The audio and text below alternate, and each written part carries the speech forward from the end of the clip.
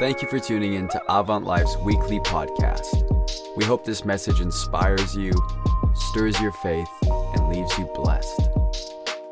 It's such a great honor to be here in Avant Life Church again and share with you in this series of messages that are so central to all of our lives, relating to our finances, our kingdom giving. And so I'm excited to share with you. I feel like, it's the Christmas season, but I feel like if you'll receive this into your heart, to your life, then I'm actually giving you a gift. We love your pastors, Ben and Emma, the whole team, and how exciting to have these different venues where different congregations gather together. I want to start by telling a story about my son, Ben. He was a teenager. He was about, 17, maybe 18. He had a summer job, and he had been raised in our home where you had learned to tithe and give 10%.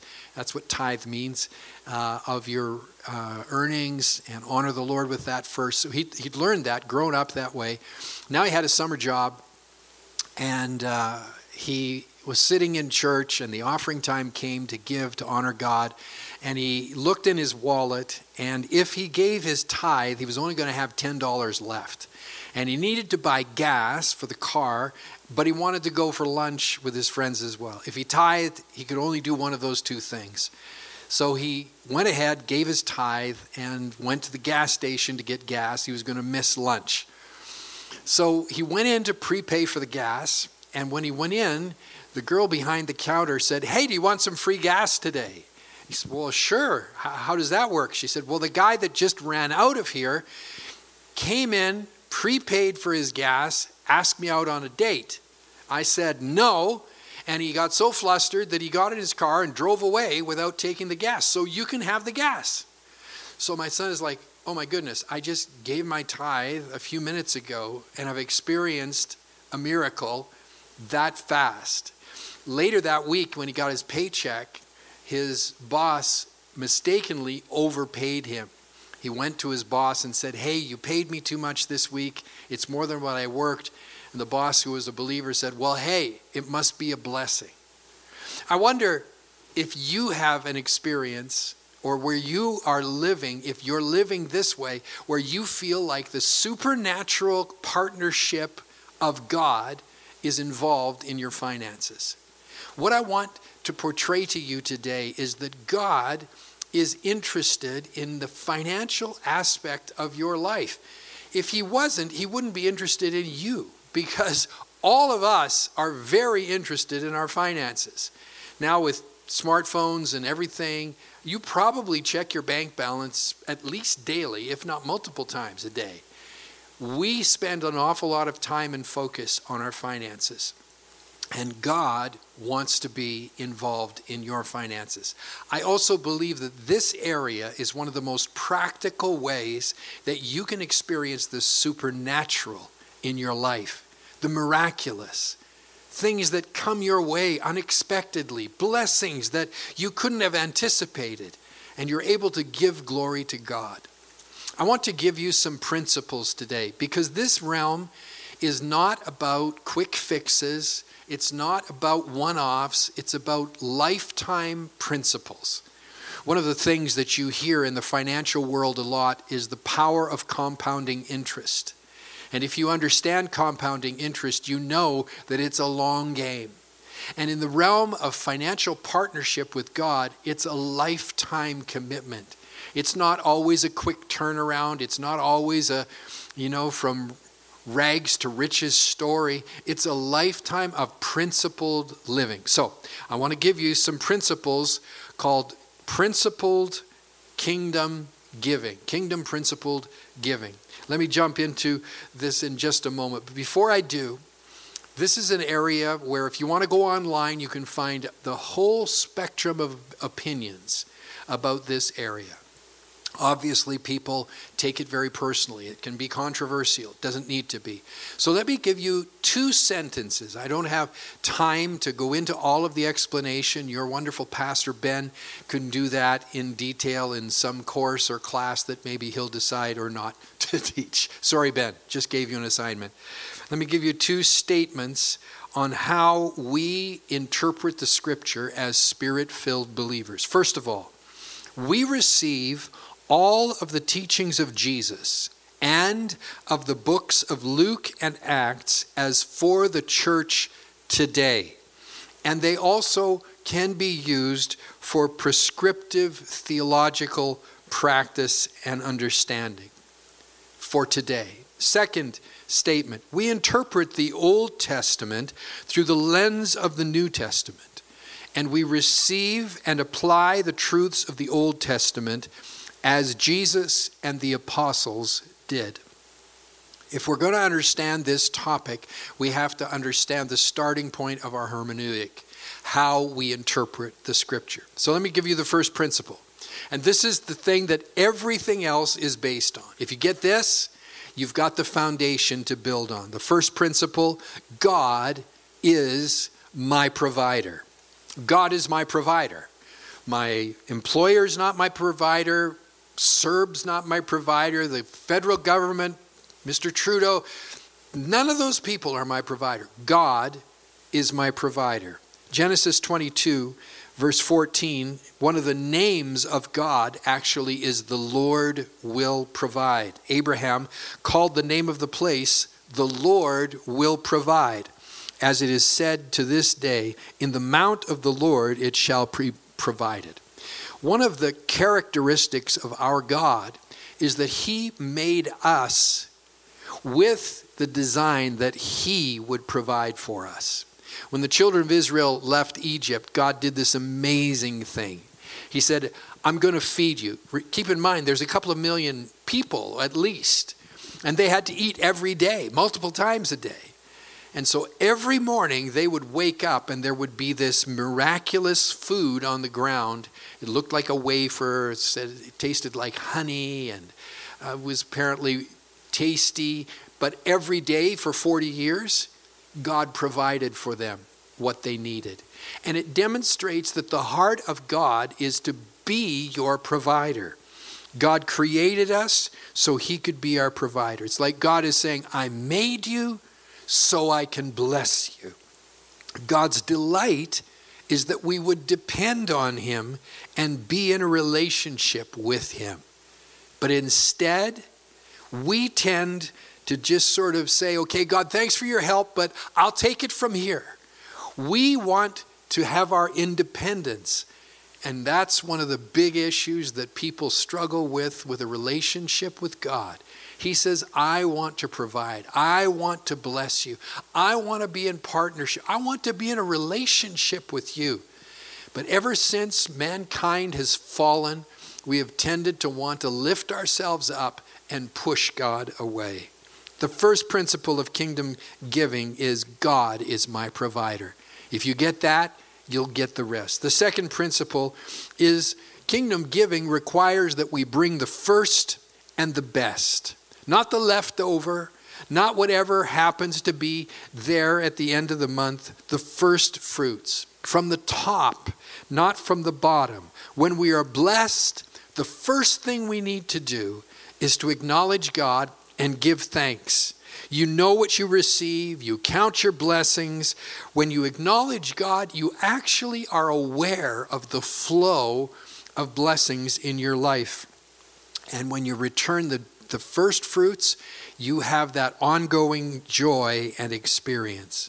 Some people approach giving to God with sort of a, well, whatever I have left after I've paid everything. But the biblical principle of kingdom giving is we give the first and the best. Listen to this scripture from Malachi.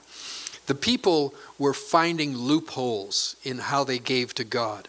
And this is what they were doing. They were, in this case, to bring a sacrifice. And listen to what God says. When you offer the blind as a sacrifice, is it not evil? When you offer the lame and the sick, is it not evil? Offer it then to your governor. Would he be pleased with you? Would he accept you favorably, says the Lord of hosts? What the people were doing was giving the worst and the last and the least rather than the first and the best.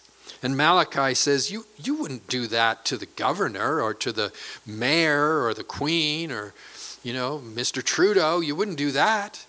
But yet you're doing that with God. So the principle of bringing the first fruits, Exodus 23:19 says, the first of the first fruits of your land you shall bring into the house of the Lord your God. I just want to emphasize again, the reason for this is if you don't do that, you will not be aware of how much God is blessing you and how much he's increasing your blessing. Third principle, you cannot serve both God and money. Luke 16:13, Jesus says, no one can serve two masters, for you will hate the one and love the other. You'll be devoted to one and despise the other. You cannot serve both God and money. A kingdom principle of giving is that we serve God and money serves us. But many people have not settled in their heart, am I going to serve God or am I going to serve money? And Jesus says you can't do both. You can't balance it. The only way to put money in its place is to honor God with it. The only way to break the fear of not having enough is to let it go and let God take care of it. I don't know if I have the courage to do it, but Bob Dylan has this song called "You Got to Serve Somebody," and I think in this setting, I'm just going to read you the lyrics because they're great. Maybe live I could do it if you encouraged me, but I can't feel it here in this room. I love the people who are here. It's great, but here's the words. He says, you may be an ambassador to England or France. Oh, I'll do a little. You might like to gamble. You might like to dance. You might be the heavyweight champion of the world. You might be a socialite with a long string of pearls, but you're going to have to serve somebody. It doesn't matter who you are, you're going to have to serve somebody. The first principle of kingdom giving is God is my provider. Second principle is we bring the first and the best to God. Third principle, you cannot serve both God and money. We serve God and money serves us. Fourth principle, money influences spiritual growth. Someone listening to me is going to think, I don't agree with you there. I want you to listen to what Jesus says. Luke chapter 16, verse 10. He says, if you are faithful in little things, you will be faithful in large ones. If you are dishonest in little things, you won't be honest with greater responsibilities. Now listen, if you are untrustworthy about worldly wealth, who will trust you with the true riches of heaven? What Jesus is saying here is if you want to grow spiritually, you must walk in obedience regarding money. If you want to grow, you've got to get this area aligned with God.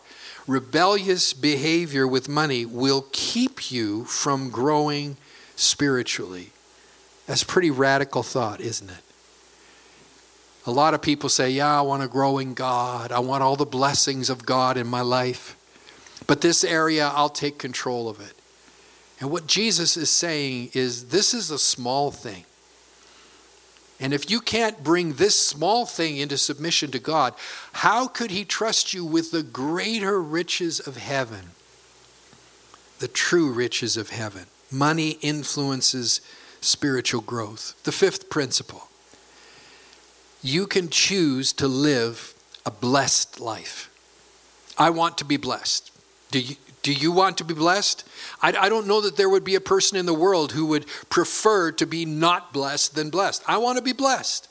Well, how do I live a life that is noticeably, with me being aware of it, a blessed life? How do I do that?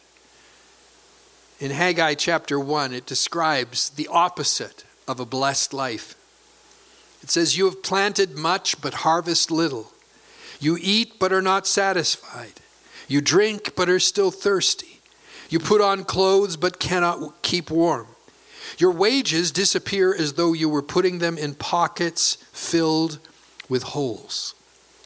That's a picture of someone who's not living a blessed life. It's like everything you put in your pocket or the pocket of your life seems to fall through, whether it's relationships or finances or whatever it is. This verse says when you're not under the blessing of God, your life is like having holes in the pockets, living outside of God's protection.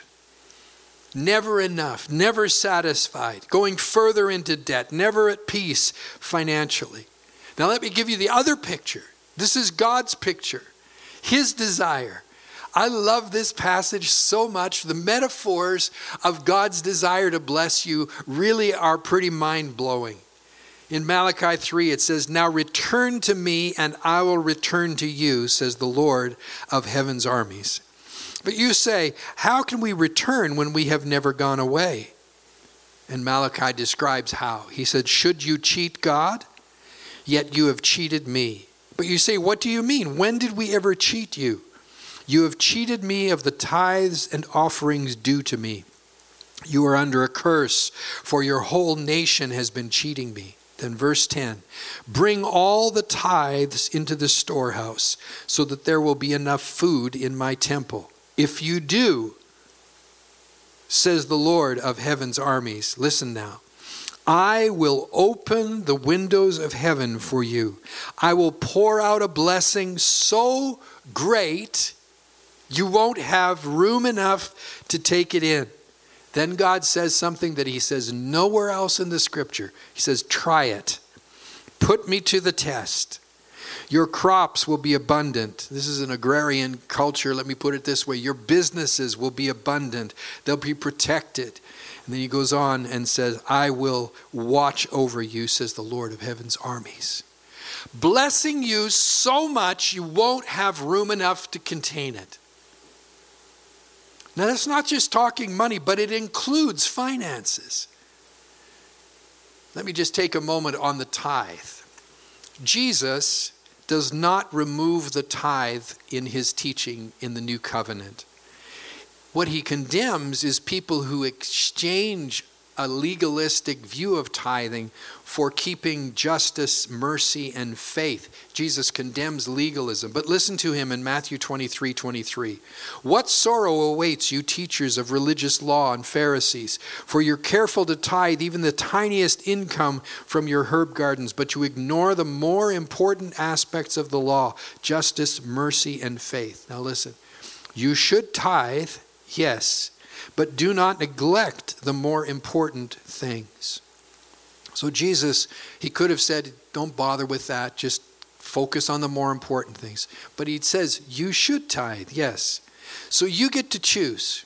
We get to choose today to live in a financial life where it's like our pockets have holes, where we never have enough, where we're going backwards, like we're being robbed, or choose to live under the open heaven of God, where there's abundance, where the true riches of heaven are in your life, where you are able to live content, whether you have much or whether you have little.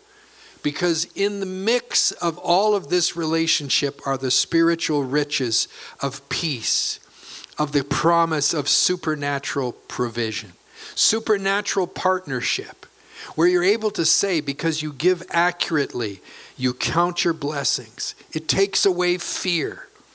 This church can have a testimony in the community of generosity.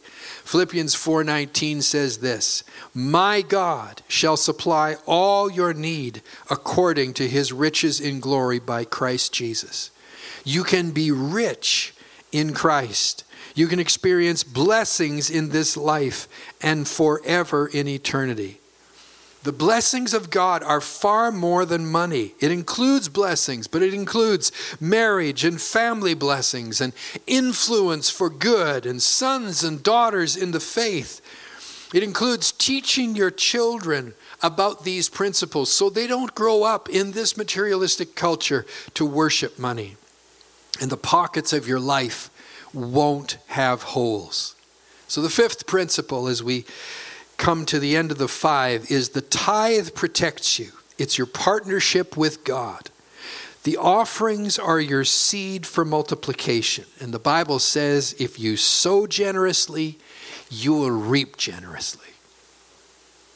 Let's take a couple of moments and just review those 5 principles of kingdom living. I know sermons, you're not supposed to do 5, you're supposed to do 3, but maybe you could even put these in your phone and remember them, meditate on them, because if you'll apply these to your life, I'm promising you it's going to make a difference in your relationship with the Lord. Kingdom principle number 1, and the foundation for the whole thing is God is my provider.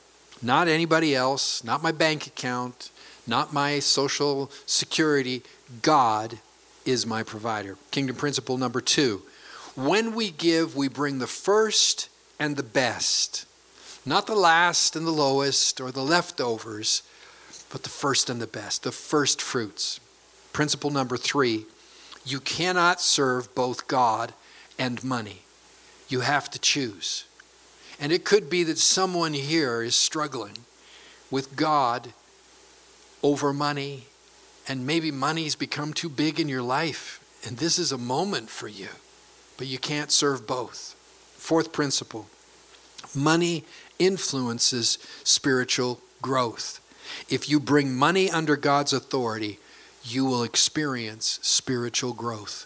If not, this will always be an area where there's a block in your growth, in your faith, in the supernatural in your life. Money influences, and kingdom ideas and principles influence spiritual growth. And 5th, live a blessed life. Make the decision. A life with holes in your pockets, or a life with the blessings of God so much that you can't contain it. Learn the principle of the tithe and the giving of the offering, where there's increase that comes after that. So 5 kingdom principles. Let me tell you a couple of stories now, because principles are interesting, but stories are what we remember. The first is of a man who lives somewhere in this region. His name is Jim Pattison. Jim Pattison loves the Lord. He's a man of God. And I've had the opportunity to become acquainted with him. And on one occasion, I was down near his office in the Shaw Tower, and I asked his assistant if I could have a word with him. She said, he's coming down the elevator. You can walk with him to his next meeting. It's 7 minutes away. So the doors opened, and there was Jim Pattison. And I said, hi. Maureen said I could walk with you. He said, great, let's go. So we're walking through a mall down in downtown, and he turned to me at one point. He said, so what are you preaching about these days? And I was in the midst of a series on giving. And I said, well, I'm actually doing a 4 or 5 week series on finances and money and giving. And he stopped right in this mall, and he wasn't quiet. He said, good.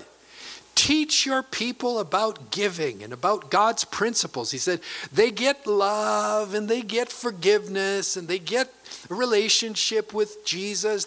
But what they don't get is the relationship with money. He said, let me tell you a story. When I was first working, I had a small salary. I was a salesman in a car dealership, and I'd been taught to tithe regularly, give my 10%, and then give offerings.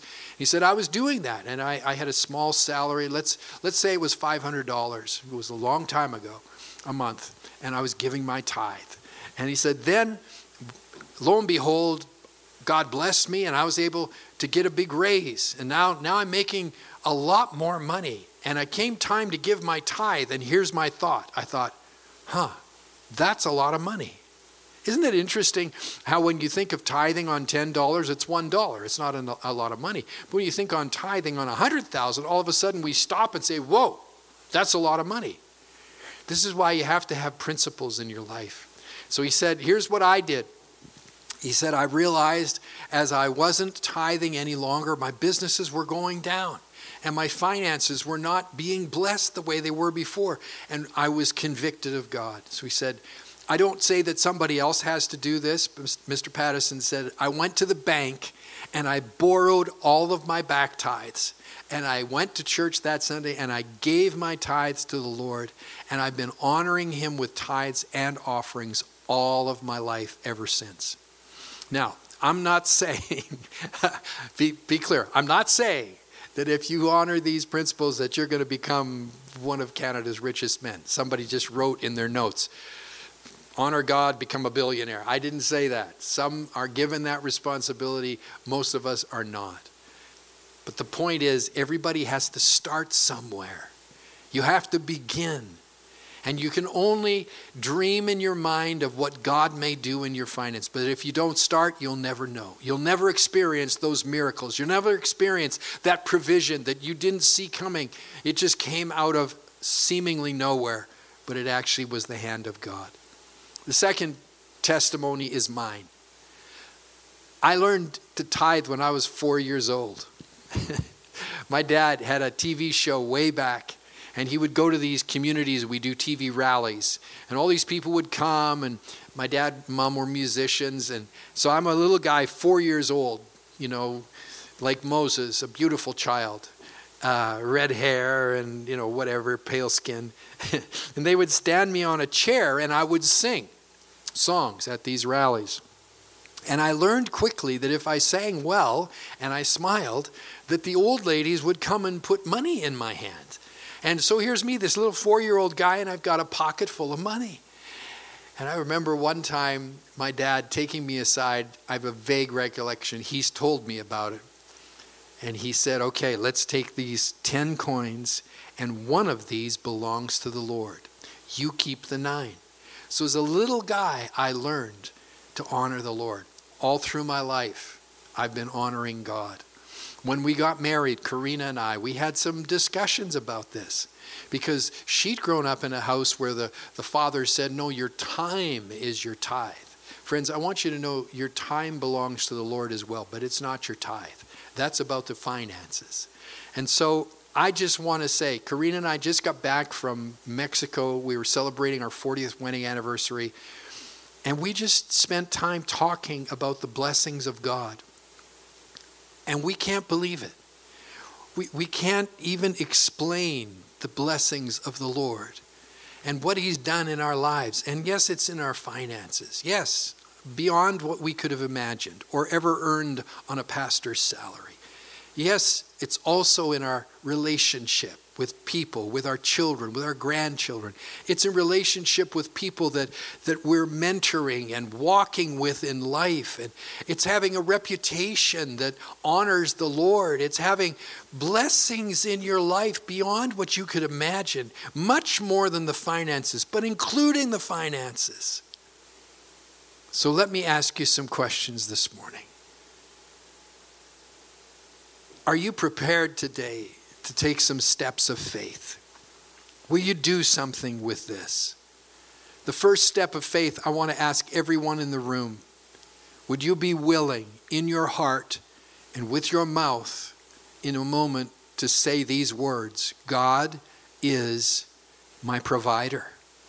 Would you take that step of faith? Because for a lot of you, that is a big step of faith, because you feel like you've got to take care of this area.